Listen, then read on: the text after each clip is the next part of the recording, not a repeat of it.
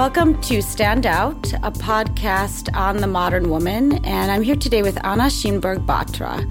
She is the leader of the Moderate Party, and she's someone that I met, I think, about 2 years ago when I lived in Stockholm with my husband, who was the American ambassador, and I had just moved from Washington, D.C., where we lived and where we live again now, and I had worked in the U.S. Senate for Senator John Kerry as an intern. And I remember moving to Stockholm and feeling very pessimistic about women in politics. And after meeting Anna and many women in Sweden, it really gave me such optimism. So I'm really happy to be here with you, Anna, and to hear your story, because I think it will have an effect on all of us in America now. So welcome, Anna. Thank you, Natalia. And first question, how do you stand out? I'm the first woman leader of my party after a history of over 100 years. When Sweden approaches 100 years of universal suffrage in 21, we still wouldn't have had a woman prime minister, which I'm actually looking to try to become, because I'm leading a change in my party. I'm leading the coalition that is now in opposition, and I want us to come back stronger than ever. What kind of leader do you want to be seen as? When we meet here, I'm still in my first year as a leader, but I still get asked a lot of questions that I don't think my predecessors got. Like, how do you feel being a woman in this position? And I don't recall that Mr. Reinfeldt ever got the question, my predecessor, how does it feel to be a party leader, a prime minister, and a man? He didn't. I don't think he ever got that question. I get it all the time. Well, I have never tried living in any other gender than this, so I don't know. But I have been the first woman to, or the first female this and that a few times. And you do get a lot of other questions that the men don't get, which sort of reminds you that you still stand out from the norm or the normal. And to me, that sort of empowers me that, well, then you need to change that until it is as normal to be a woman in this position than it is to be a man.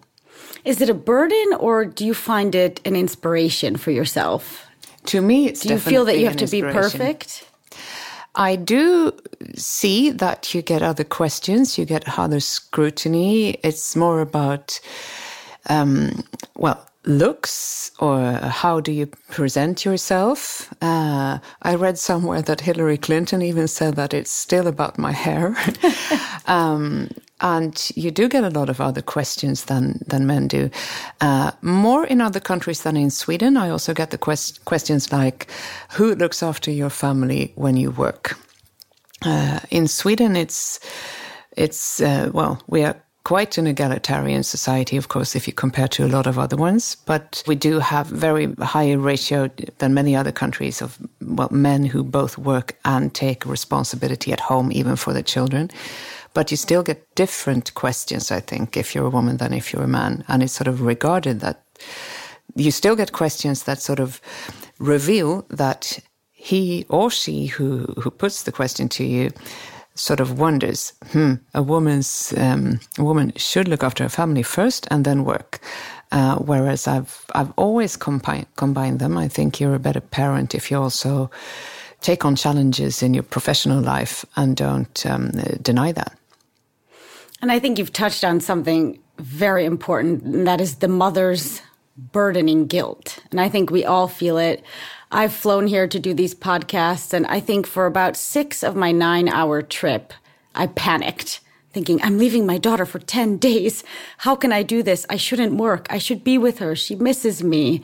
Obviously, I think that subsides, and I love to work, and I am ambitious. And I think that word ambition is double-edged, both in the US, but especially in Sweden. Sometimes you're not supposed to be too ambitious, man or woman. And in Sweden, especially if you're a woman, you shouldn't be. How do you kind of contend with that? Do you feel the guilt? Do you care? That's so interesting because Sweden is very, very much about being normal, not standing out too much. Yes. Standing out is sort of regarded as American if you compare to Sweden. So you're expected to be like everyone else, and at the same time you're expected to do the almost impossible. So you're both compared with very, very high standards. I'm trying to do things that not so many other people have done and what no other woman in Sweden has achieved, which is not really normal. I mean, that is standing out on the one hand. On the other hand, it's important to me, to myself, but also I get a lot of questions about, well, do you go to parents' meetings like everybody else?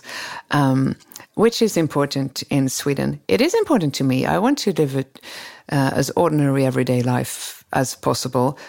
My role is special, but I'm not, and my family is not, and I'm perfectly fine with the difference between the two. And a society that's very cohesive, which I think also is a strength. In Sweden, you should be able to live a perfectly ordinary everyday life, even if you have a very special job. I like it. I'm not complaining about that. I also find strength in that. Just going for a walk with my daughter and doing nothing really special. That could be the best way to prepare for a very, very special speech. Mm. Do you think Swedes should be more like Americans when it comes to standing out? And I say this because I had such a mental journey. When I moved here almost 4 years ago, I was a new mom. I was 27 years old. My daughter was 2, and I was convinced I was moving to heaven, to utopia. I had written about Sweden before. I had written about the daycare in the Huffington Post. I was livid at my own country, who has some of the worst infrastructure for women in the world when it comes to maternity leave, paternity leave, no daycare. And I think it took about 2 years for me, especially speaking to other women, to female CEOs, that in fact, despite all of the resources, there are not that many women leaders. There are a lot of women in the workforce, but not that many women leaders. And I think there's a strong connection to this concept of standing out. Sheryl Sandberg wrote in Lean In that the behaviors that help women in school, raising your hand, being polite, not talking when others speak, and help them succeed there, are not behaviors that help you succeed in the banks as a CEO, perhaps as a politician. So sometimes I think Swedish women suffer from this double jante, or double not standing out. As a woman, you're not supposed to stand out. And as a Swede, you're not supposed to stand out. Do you think this is what holds them back? Maybe there's something to it. However, I hope that that's changing in the younger generation, the generation of our daughters, if you will. When I was in school, you were expected as a girl to do your schoolwork, be quiet, not stand out, not talk too much and all of that. Be just sweet. And I never really was.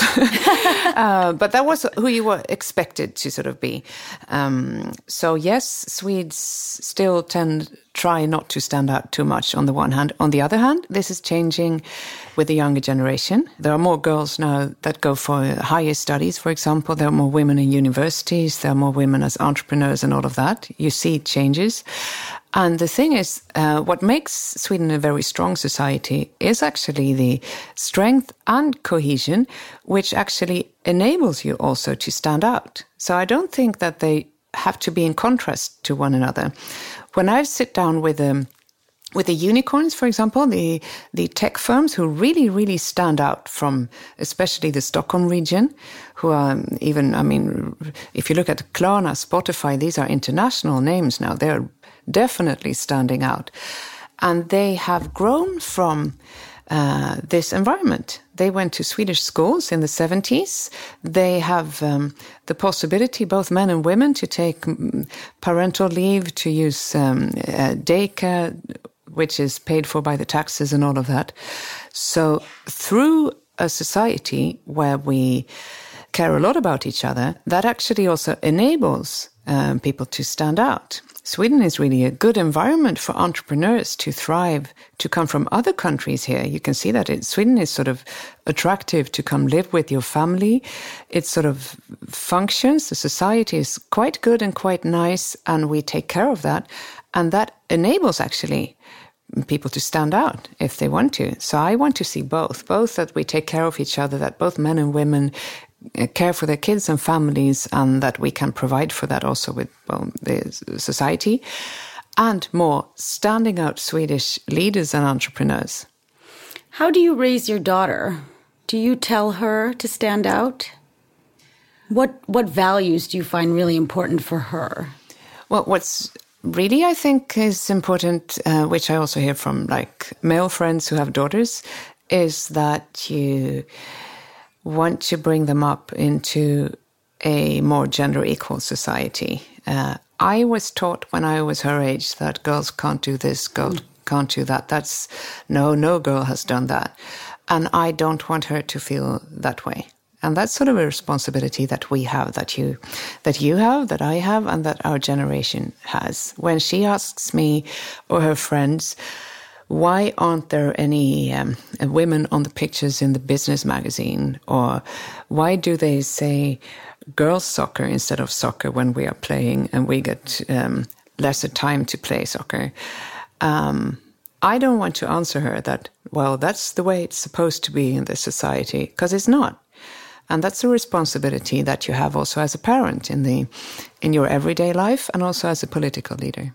Where did you find the strength or the core confidence, if you were told you can't do these things, to do what you're doing? Because I think that part is incredibly important. My parents were very poor. They were immigrants. We weren't raised with much, but I was an only child. And I remember especially my father saying to me, which at the time actually put a lot of pressure on me. But looking back, he said, you have to be a leader.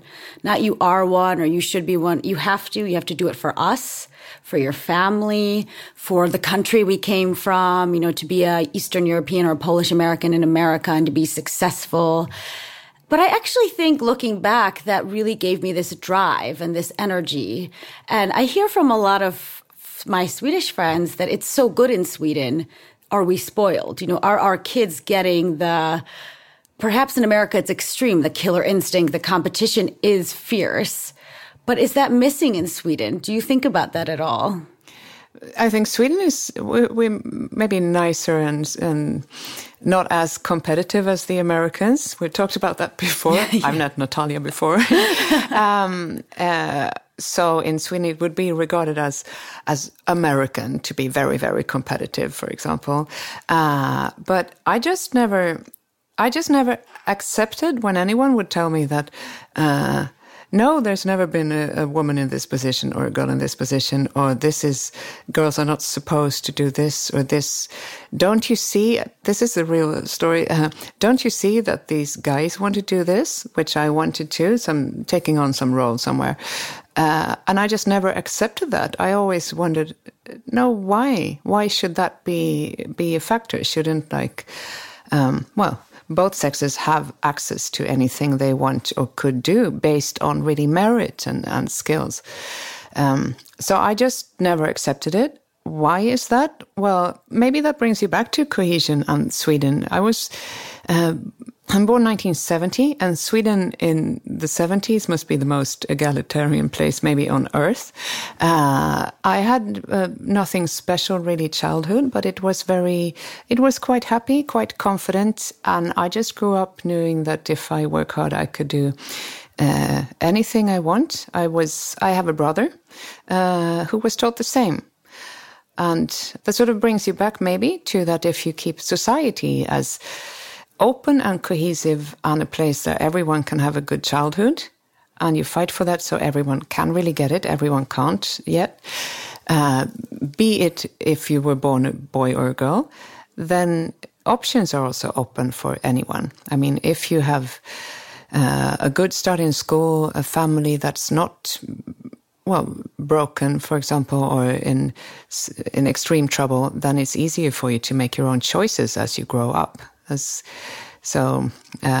safe and cohesive society is important for everyone to become what he or she wants to be later on.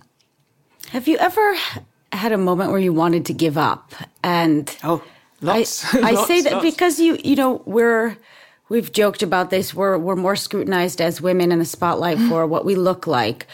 I think more scrutinized for what we say. You've had some situations where you've said things taken out of context, and that happens very often to women in my country as well. What was that moment, and how did you kind of push through it? Oh, I've done that a number of times.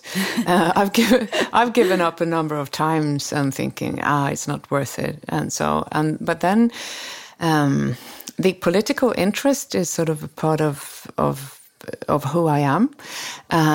So when I have left like the youth organization or parliament, and I was in parliament. I was elected the first time, and then I lost my seat, and we had our worst elections ever, and everyone sort of quit. And I thought, good, now I'll start the rest of my life and just not do this. And then after a few years, like, I want to change this, I want to do that, and you sort of have this, interest and drive. And the opportunity came. It has to, of course. I mean, you have to get elected. You have to have good people around you and the possibility to do something. Otherwise I would give up. But when I do have, people's confidence, you need that, of course, in politics, and an agenda and good people around you who also want to pursue that. It also gives you a lot of energy, which takes you through the tougher moments. There are a number of them, of course, and this is a competitive game where you're not always nice to your opponents, and they definitely, that happens, and the energy to take you through that comes from passion. Really, you have to, if you believe in what you're doing and it's important, then that will take you over a number of hurdles and through darker periods as well. Do you ever feel guilty or a bad conscience for the nature of politics or for how competitive it gets? And again, I mean, I've been back in the U.S. now for 2 months. We have a presidential race coming up, and we've had a candidate, Donald Trump, talk about women and their menstrual cycles. We've had just some of the worst language I've heard in my lifetime in a campaign. Sweden is not as, I think, extreme to that degree, but there is some nature in taking someone else down. Mm-hmm. Do you feel comfortable with that? No, and I try to avoid it, and I try to look at the people I work with not to go there. When there is some sort of almost campaigning at times against woman opponents, it's so easy to start making fun of them and be a part of that, and I really try not to. If they deserve criticism for what they have done or said, seriously, they should get it as hard as men would. There shouldn't be a difference there. But if there's sort of campaigning, which has a gender element, which you see at times also in Sweden, I also have a responsibility not to go there, because that would diminish my woman opponents. And they would probably throw it right back at me. And if we want to have if I want to take them seriously and expect them to take me seriously, we should judge each other not by our hair or voice or shoes, but what we seriously do, and compare that to the other men. This is interesting in Sweden because we have the numbers. We have one of the world's highest number of women in parliament, for example. We have women in the workforce. Some of the highest numbers, yes. And Swedish women work more and take greater part in society on almost all levels than compared to many other countries. But we still have differences in how we treat men and women in the highest positions. And if you seriously want to change that, you need to follow that also when there is a campaign or an impulse to throw really almost sexist criticism to even an opponent. I believe we have not met or spoken since I left my role as being the spouse to a politician and to someone representing the government in Sweden. Now that I have left, I can say it was very hard for me in many ways to be the spouse. It was hard as someone that's very open, that loves to both uplift but also point out and voice weaknesses in my own country, in my own government, I wasn't allowed to do that. I was often scared to be funny or sarcastic, not only because it could affect me, it could affect my husband, it could affect my country. And it was hard to have this kind of open personality and not be able to be who I am. And you're married to a very open man. He's a comedian, and David is fantastic, and you are a fantastic couple. Has this been hard for him or for you as a couple? You've been in politics most of your life, but there's a lot of attention on you and has been since you took the role. And I do get this question quite a lot. You can see in the public that we are treated differently, and we should to some extent, not because of the difference in sex, but because of the difference in what we do. Comedians should be allowed to say really anything and even push boundaries for what you can do or say. And you should do that. I mean, political correctness or political thinking everything through should be dangerous to comedy and comedians. Whereas if I say something in my role in the Chamber of Parliament, that is on record, and I should be accountable for that very, very seriously so.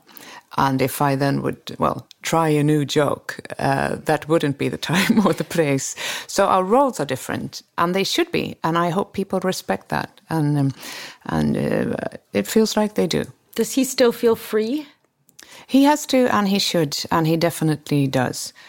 Wouldn't it be horrible if he was reduced or diminished as my spouse because of what I do?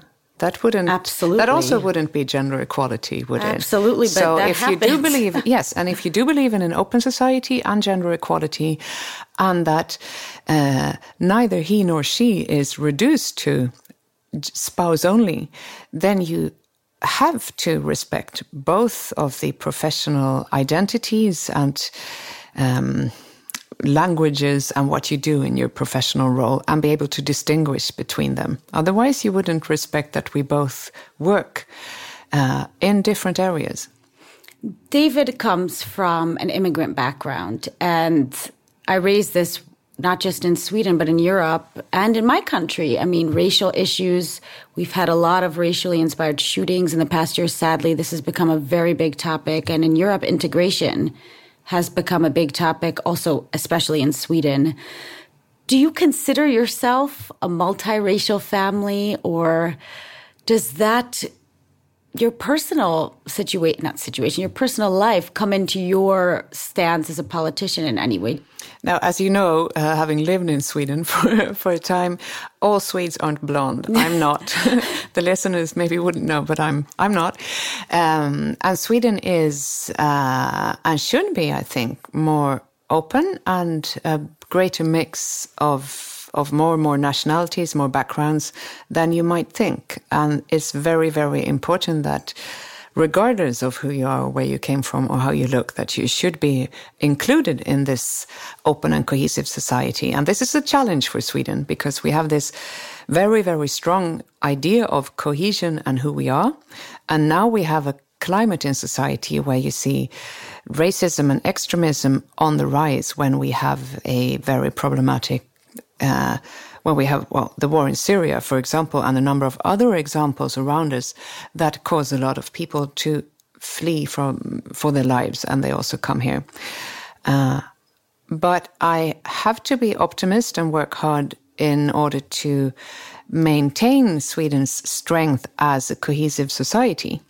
And then you need to take the fight for that to include everyone.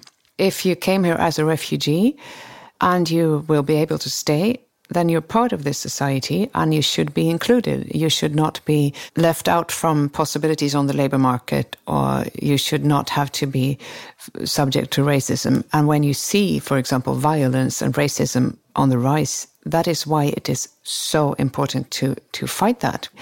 There are people fighting against the idea of an open and cohesive society. But my passion is to fight for this open and cohesive society, and we need to do that. Sweden has had peace for 200 years. Nothing much has changed, if you generalize heavily now, of course, and compare us to the US, which was built on immigrants coming from all over the world, whereas Swedes have lived in our little quiet corner of the world for 200 years. And now we have pressure around us. Do you think Swedes take their freedom for granted? Maybe they do. Maybe we do. And we shouldn't. We need to fight to keep it and preserve it. And we need to fight also for the openness and cohesion. I mean, Sweden is one of the, if you look at, for example, World Economic Forum has a social progress index where we are one of them. We normally score really high in those types of rankings because we are both quite a rich country and a cohesive society.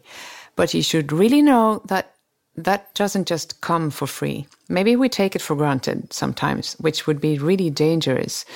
And in troublesome times, when there's a lot of turmoil around us, it's even more, nevertheless, it's very much more important to remember this and fight for it to keep Sweden a good society as it is, including everyone. But are you worried in any way? And I say this because I got this comparison a lot. America's a country, we should do it like America.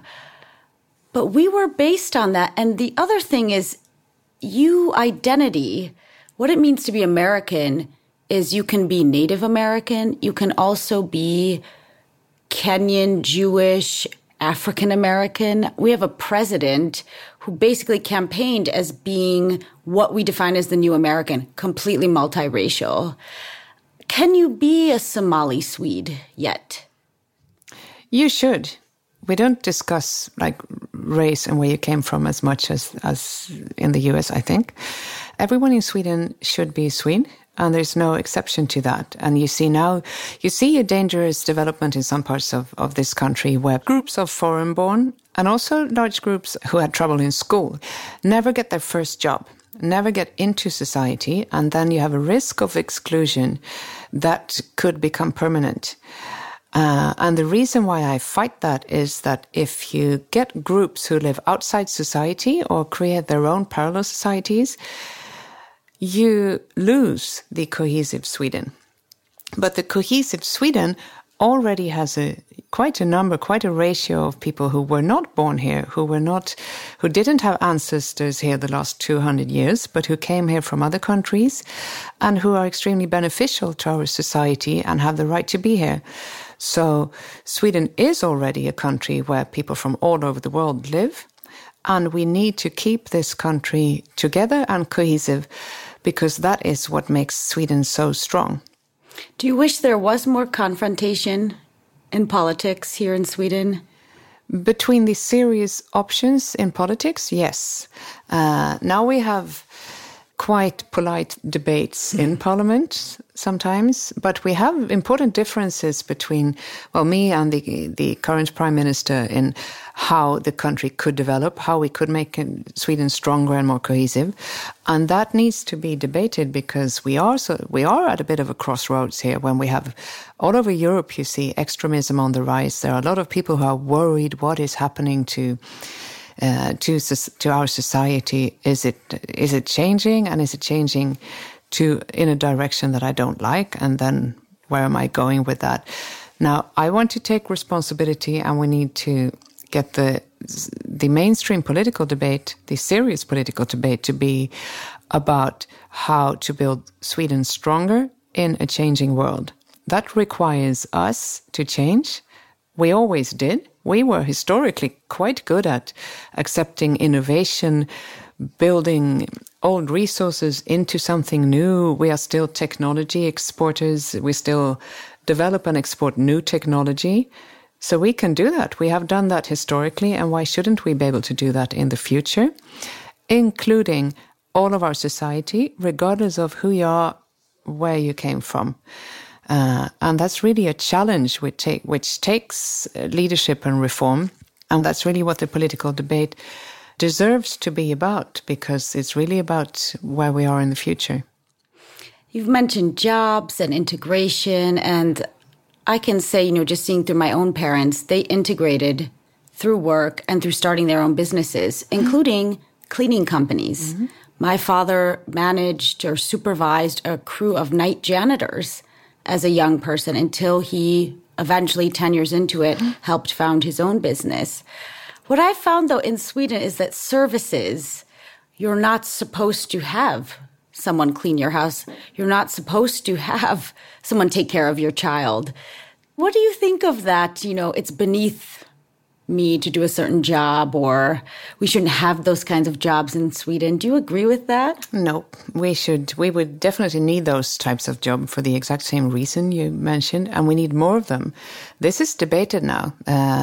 We introduced, when my party was in government a few years ago, we introduced a reform that made it, tax deductible really to buy these types of services, which got these types of companies growing, which empowered women to start their own business or to get their business to grow, and who turned quite a grey or even black sector on the labour market into white real jobs when you get pension rights and sick leave if you need it. So it sort of moved people from the shadow side of the economy into the mainstream economy. It empowered women, especially. And I've personally met some of these who are now, who used to be employed or even not even employed anywhere else, and then they got cleaning jobs, and now they have careers in this sector. Now, here's the conflict. The current government has more of the view that more frown on this and are actually reducing the possibilities for this sector. I, on the other hand, think it needs to grow, and I think it's good. In a country, in a strong, cohesive society, you need both these super high technology jobs, and there are not so many of them, and there are not so many who can get them or create them. And you need all sorts of jobs, and you need a flourishing and growing service sector where there is a lot of demand and there are lots of businesses and jobs also being created. We definitely need more of that, and there's quite some political conflict around that. And a final question I ask all my guests, women who use their voices, empower other women, face challenges. Anna, how do you stand up? I try to. I try to in my everyday life, and I just love empowering other women too. When you meet someone who comes to you, and that happens to me quite a lot, and says, I'm not really sure if I want to take on this challenge. Could I really do that? I almost always find a reason to tell her that, girl, you could do that. And when I see that she also does, I'm proud. Thank you, Anna. Thank you. This podcast is a collaboration with Dagens Industri and Acast. Produced by Henrik Jansson and Acast, with Sandra Molin as supervising producer and Carl Rosander as executive producer.